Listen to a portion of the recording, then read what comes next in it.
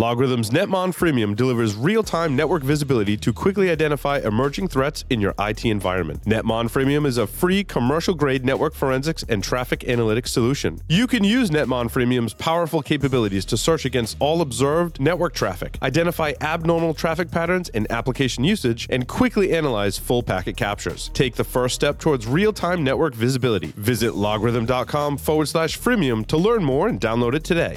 IT Pro TV is the resource to keep you and your IT team's skills up to date. IT Pro TV's team solution provides group pricing and access to their supervisor portal. You'll gain full control over your team's training schedule, see individual and group analytics, and more. IT Pro TV does IT live every day, so you know you're getting the most current IT training. Go to itpro.tv/enterprise security and use the code ES30 to try it free for 7 days and receive 30% off your monthly membership for the lifetime of your active subscription. To learn more about IT Pro TV's team solution, sign up for a free demo of their supervisor portal. Welcome back, everyone, to Enterprise Security Weekly. If you are a security professional, you're going to want to look at SANS Hackfest, November 13th through the 20th in Bethesda, Maryland. It is the most offensive-focused training event of the year, so if you're interested in how people are actually breaking into your networks, and you want to do some fun stuff like Net Wars with Coinapalooza, Cyber City missions, and a super secret challenge, you want to go to Hackfest. The summit is the 13th and the 14th. That'll be 2 days of informative and technical talks led by none other than Ed Scotus. I will be speaking there. My talk is how to defend against pen testers and win. You can save $300 off your ticket by going to sans.org/Hackfest. And if you're registering for the summit, you get $300 off if you use the code HACKFEST17. So make sure you check that out. We're going to talk about security operations and endpoint protection. Matt, you had a list of companies that you've been working with and analyzing for some time, which I'm assuming relate to our topic for today. A little bit, yeah. You know, the operations center is interesting, right? At RSA, you know, we bought the NetWitness product and really started looking at how do you bring packet and log data together to drive the SOC, and ArcherSet kind of on top of that. So I've always had, you know, kind of this interest in the security operations center itself, right? And so that was kind of the de facto, right? And what you're starting to see now is some very interesting technologies starting to come up where they don't need a lot of hardware on premise, right? NetWitness has their decoders and their concentrators to pull all this network traffic and the log data to put it to the SOC. So you started to see interesting shifts of just grabbing the network data and sending it up to the cloud, and then analyzing it up there, get the horsepower out of the cloud environment, and, you know, start to run your analytics routines and your ML and all that other fancy stuff, right? And so you're starting to see a new wave of some of these SOC tools start to come. And two of them that come to mind, obviously, for me are ProtectWise here in Colorado, Scott Chasen's company, where they've been, you know, working for the last few years on really streaming that data up, getting it in the platform, not only doing retrospective analysis, but also what are all those new threat actors and how do you respond faster? And so very interesting tech. And then the announcement at Black Hat, right before Black Hat, we did on the Black Hat Summary Show a couple of weeks ago on Startup Security Weekly, company called Jask.ai, right? Again, I think a similar approach to ProtectWise, leveraging analytics and ML really to try to help improve the level 1 SOC analyst role and kind of finding the needles in the haystack, and then, you know, moving those resources up into level 2 and level 3. So those are two that just pop out right away. You know what's interesting, Matt? Have you seen, there's two new vendors that I think are trying to create a new category. One is Awake Security. Have you seen that one? I have not seen them. So what they talked do is, to them. Have you talked to them, Michael? Yeah. So let me try and explain what I think they do and where their benefits are. They're going to be on Startup Security Weekly, Paul. Yes, yeah, and that's how we got engaged with them, right? So they say, well, you're a SOC analyst, you're looking at all the results of all your tools and analyzing it, and you come to the conclusion that, like, this host is interesting. Your next logical question, having done this type of analysis myself, especially working in a university, I was like, well, what is that? Like, what is it? What does it normally do? Like, what applications does it run normally? What protocols does it talk? Like, put a frame of reference around maybe what I've just discovered that can either force me to do some more investigation or say, no, that's what that machine does. In other words, my alert was some Windows-based event. I go to someone like Awake and they say, well, no, based on analyzing this device for some time via network traffic, it's really not Windows, it's really Linux. And I'm like, oh, okay, I don't have to worry about that. Or maybe it's something more interesting. So they're providing those insights to the SOC analyst that in being an analyst in security operations, the inevitable question is, well, what is that? And I guess what they're banking on is, Michael, and some of the conversations I had with them, like, so you're basically throwing off the table that any organization out there, and I agree with them on this point, by the way, any organization out there, you have no idea what your assets are, who should own them, what protocols they're talking. Like, there's just no way to do that in the enterprise today. Was that your assessment, Michael, or did you have a different take on it? Well, I mean, I think ServiceNow would tell you that they have solutions for it, and I'm still waiting for ServiceNow to move more aggressively into this space. But if we flip back to that point, when I talked to Gary at Awake, one of the things that he said that really kind of impressed me was, and I actually love Matt's experience on this. He said, we started asking all these people in the SOC, like, describe your job. Like, give me 3 words that describe your job. And he's like, we didn't hear, I'm excited, I like it. He's like, I dread it, I'm always wrong, and everything else. And then, he was talking about the number of tools that it takes these days and the number of steps in order to chase something down. And it's this whole, and he's not the only one who's brought this up to me recently. We have this really weird cycle in this quest of, but I'll get you better data. I'll get you better data. I'll get you better data. I'll get you better data. P.S. You only have to check 17 screens, right?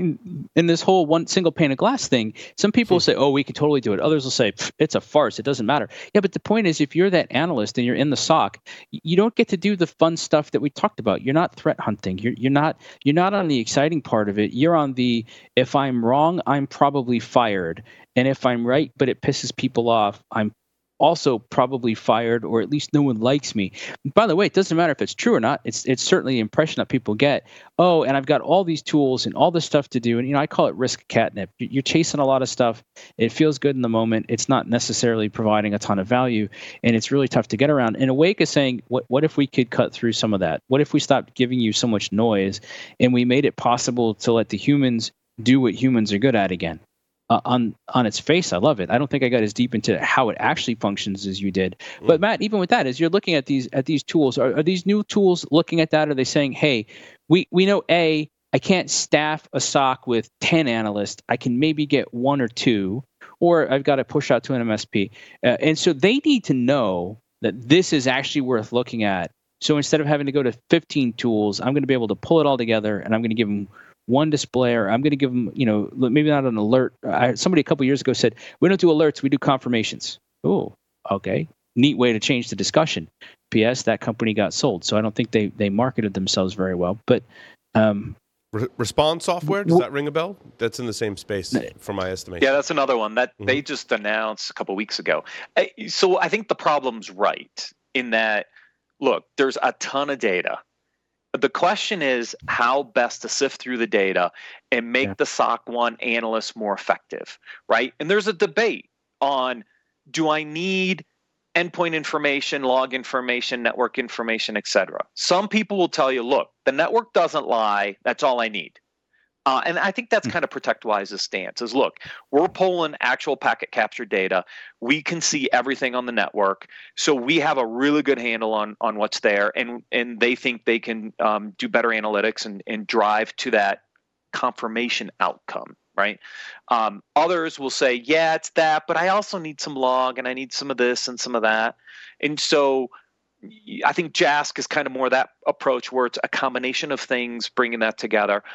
What they're all trying to do is they're trying to make that level 1 analyst job a little less daunting because there's just so much data.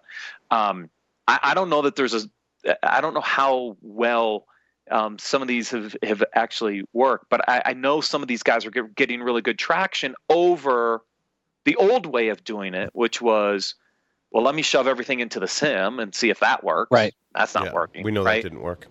Right, it didn't work, and it's not working, but that's still the main tool that a lot of these analysts attempt to use, and it's just it's not helping at all. And then even the NetWitness packet and log combination seemed to have helped, but it's still hard, right? And it's really expensive. So how much money? RSA incorporates an endpoint component in there as well, correct? They have an agent that does some stuff as well. Yeah, they have an agent that also fits into that part of the portfolio to help with grabbing some of the forensics data off, like what's running in memory and some other stuff. It was an acquisition they did after NetWitness. ECAT is what they call it. And so that plays, but it plays as part of, wait, something looks wrong. Let me get the ECAT agent out there, then pull some of the stuff, out of memory or off disk and tie that into the whole incident response process and part of that investigation work. That still means the alert had to be right for you to go get ECAT on the device to pull the forensics to do the investigation to decide, okay, good, or false alarm, move on, right? And so, what a lot of organizations will do is deploy Carbon Black to all of their workstations and integrate that into this whole mix. It kind of speaks to my enchanting quadrants, right? Like you pull from network, you pull from logs, you pull from endpoints, and maybe you have a threat intelligence source as well to round out the four. But correlating all that data together, like what product does that? Everyone uses something different, right? So a Python script, like what? Well, you've got CrowdStrike, you have Carbon Black, even some of the Cylance stuff, right? You see those guys. But what's the best platform to integrate in? If you're integrating into your SIEM, think about the fidelity loss of taking all that really cool endpoint detection and response data and then shoving it into a SIEM. I just, it doesn't work. So what is that platform? Well, have you looked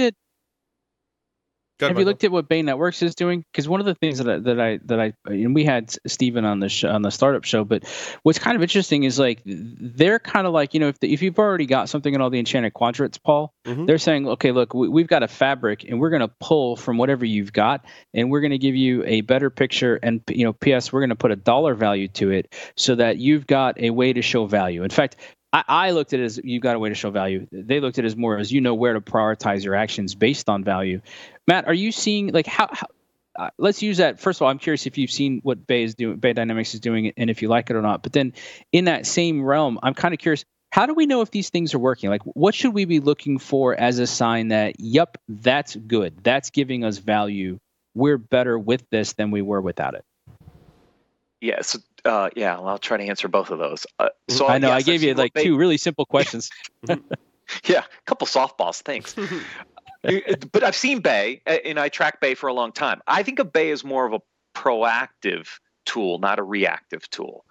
And what I mean by that is more in the threat vulnerability management side, right? So look, I see vulnerabilities in devices, applications. Here's my threat intel. Let me help you prioritize where potential risks and activities are. I see that more on the proactive side, competing with Kenna, RiskSense, NopSec, et cetera. Okay, that's traditionally where Bay is played. I don't think they have the scale to take that and drive the SOC with it, based on what I've seen. So that's kind of where I put Bay. Your second question, remind me what the second question was again. How do we measure it? I mean, how do we measure it? Like how do we know if it's good? This is the hard part, right? Agreed. Is you try to extract out value, right? Is value shrinking detection window times? Is it responding faster? I mean, we really have to start thinking about, look, I think the average is still 6 months to detect an attack. Think about how long it takes us to respond after that. Are those the appropriate metrics? Looking at different aspects of the kill chain, and can we shrink those down? It's hard, right? Because you don't know necessarily until after the fact, right? So does it mean I have fewer breaches? Does it mean I detected a potential breach in 3 months instead of 6 months? Those are potential metrics. But this is where some of the ProtectWise stuff I think is interesting to me in this concept of retrospection. When I find a breach, can I now go back in time, learn to see where the original penetration came from, and start to extract out ways to find them in the future, right? So this concept of retrospection, go back, okay, what was all infected? When was it infected? How was it infected? Does that help me drive better detection and response for the next one? Think about most of the tools. They throw the data away, right? They're like getting all this data. They don't keep it very long. How are you going to go back and learn from it? It's really hard unless you're storing massive amounts of this data, which I don't think most people do. So do you think we're not asking that question enough then? Like, are we kind of at that point where like, it's all really bad, and so use me, I'll be better? Like, is this like the Blinky Lights 2.0? And instead of actually showing people systematically how to improve their operations, we're just selling them the next thing that, we kind of hope, cross our fingers, trust us, you're getting better for it?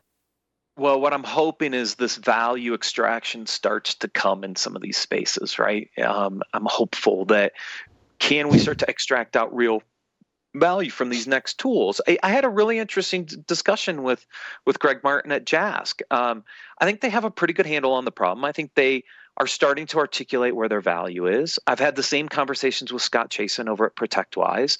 They do some really good stuff. It's like, how do you extract that out and really explain it to people, and driving some value benefit out the other side for them? And so hopefully, as we, maybe Friday when we get into more of the category stuff a little bit, we can get into this a little more, but we've got to figure out how these tools solve these problems and provide value back into these organizations, because just saying we're the next 2.0 or next gen Blinky Light thing, it's not going to be enough.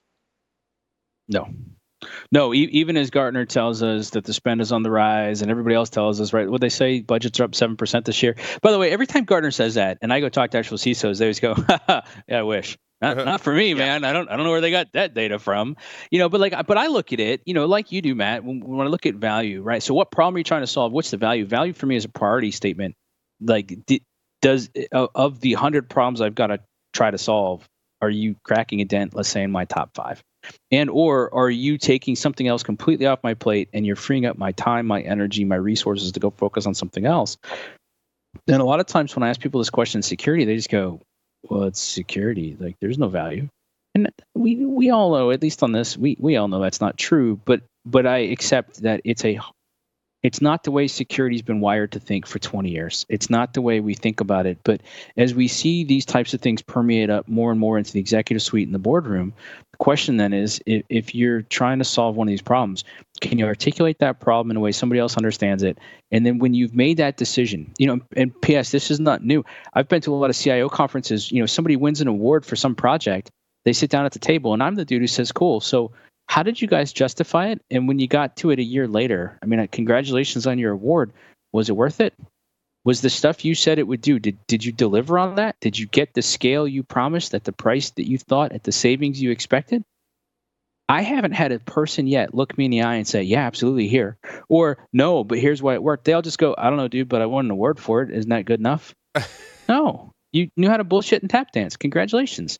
But and I'm not knocking these vendors. These vendors might be great. It's just more of a, we've got to get to this point where you want to go get budget and buy-in, then you have to be able to start demonstrating that your choice increased value in the organization. If not, I don't know how you're doing it. And we've got to start asking these questions, because otherwise I don't see it. And you're right. Talking about detection, I still look at time saved. Like if you're telling me right now that 85% of the alerts you're getting are false positives, and time, how long it takes some of your analysts to chase that stuff down. Tell me how much time then you're wasting. If you can cut that down, I think that's a value. Do you agree with that, Matt, or is that maybe a too simplistic way to look at it? It's an outcome on the other side, right? Is that I can reduce wasted time, I can reduce the number of resources because of chasing false positives. So yeah, there is value in that. I truly believe there is value in that reduction, especially with where we are from a skill set shortage and in all the things that are out there. Most of these resources and most of these skill set shortages are in the SOC. For part of what you laid out earlier, right? It's a hard job. It's a lot of stress. It's not a lot of fun. It's hard to get people to sit butts in seats and look at 17 monitors, fearing that they miss one or they find the wrong one, right? So anything I can do to take aspects of the resource people problem either out or make them more efficient is valuable based on where we currently sit in the security environment.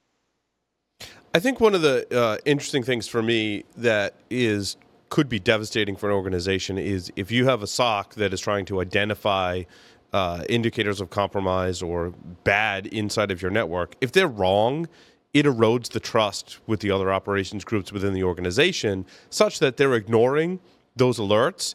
And that could be, it's hard to measure the devastating effects of that over time until maybe there's a breach or some other kind of incident that causes some significant financial or reputation damage to that organization. Yeah, trust is still a big issue here. And I've said this for a few years now. We're not going to get to full automation until we continue to build trust. And trust starts with the analytics and trusting that analytics to start to do our incident response practices. And if we don't build that trust, we're never going to get to the full nirvana of automation, right? Mm-hmm. So, yeah, I mean, this is a big part of it. And so I think some people are a little worried that, they can't, if they do the wrong thing to the wrong one, it's eroding trust. We have to continue to improve here. Analytics will help, but analytics are going to have to start to move us substantially forward, right? Everybody talks about machine learning and artificial intelligence, but who's actually really doing it well? Who's moving the needle on making vast improvements into the detections and really saying, yeah, guys, I have high confidence. This is something that has to happen, right? I think there's a couple vendors starting to get there. I'm just not sure we have enough of that yet. Yeah. Although a lot of people talk about it, the proof's not there yet. Until it's there, we don't build the trust. And that's why you should continue watching and listening to Enterprise Security Weekly. And with that, we're going to take a short break, come back, and talk about enterprise network monitoring, kind of the first in a series of segments on enterprise network monitoring. Stay tuned.